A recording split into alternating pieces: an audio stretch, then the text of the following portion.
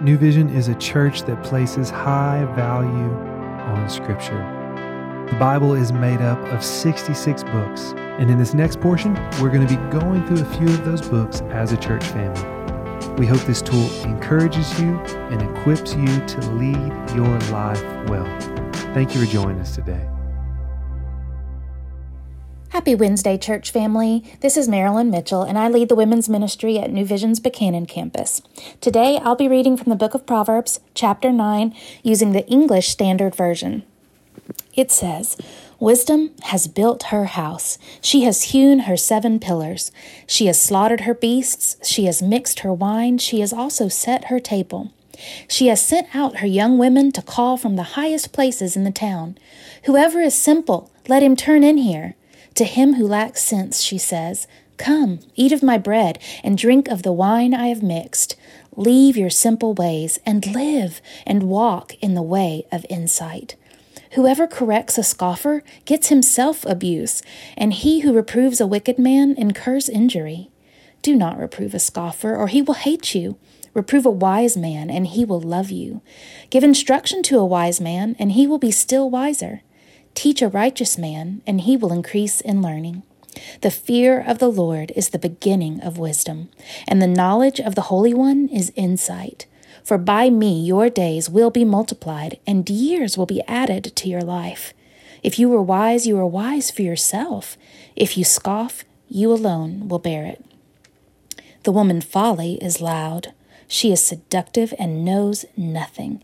She sits at the door of her house. She takes a seat on the highest places of the town, calling to those who pass by, who are going straight on their way.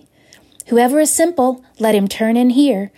And to him who lacks sense, she says, stolen water is sweet, and bread eaten in secret is pleasant.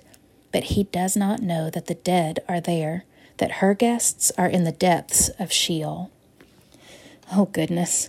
We see quite a contrast here in this chapter, divided pretty neatly between these 2 stanzas, where we hear voices, 2 separate voices, but both calling out to the simple, to the unlearned, to those in need of wisdom and insight.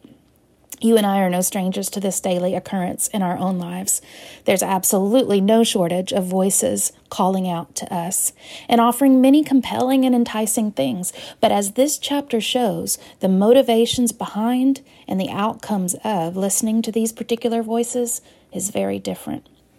Wisdom, well, she's prepared a great feast and set the table for those who would listen to come without fear, without hesitation to receive instruction and insight.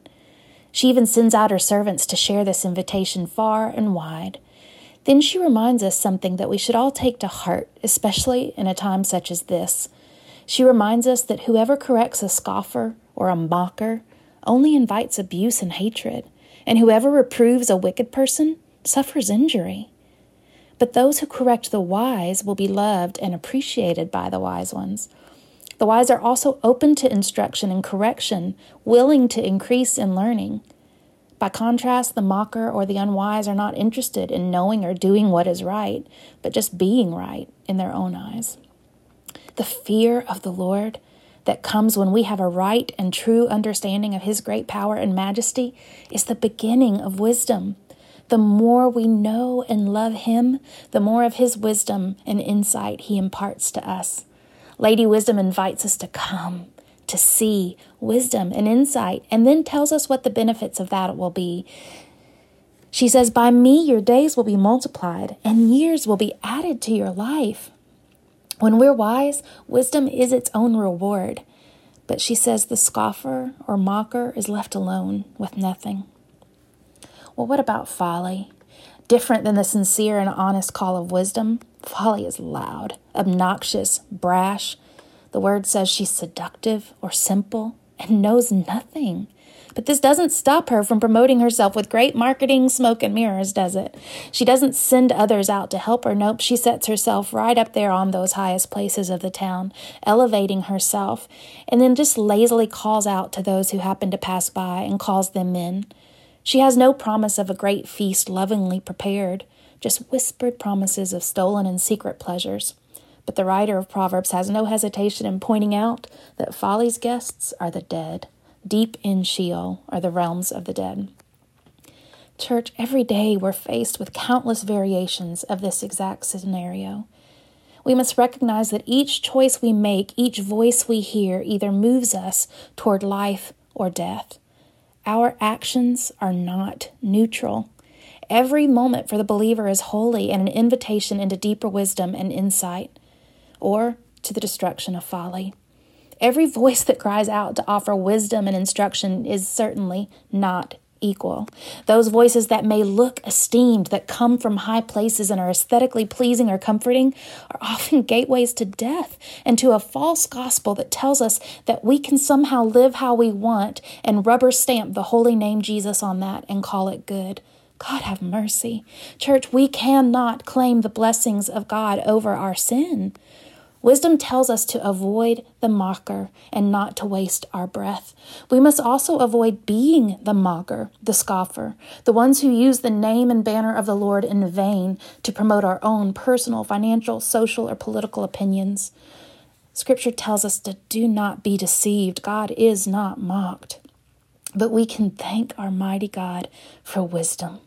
Wisdom is the very word of God, and it invites us in, it reveals sin, it provides instruction and hope and insight, and literally lengthens our days and years.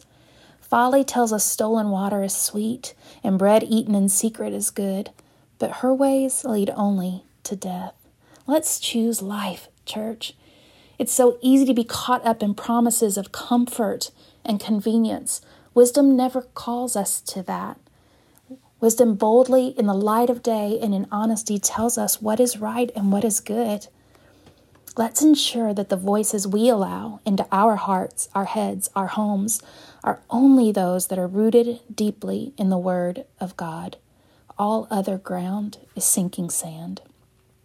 Thank you for joining us today, and meet us back here tomorrow for Proverbs 10. Thank you so much for joining us today. We'll see you tomorrow as we hop back into God's Word.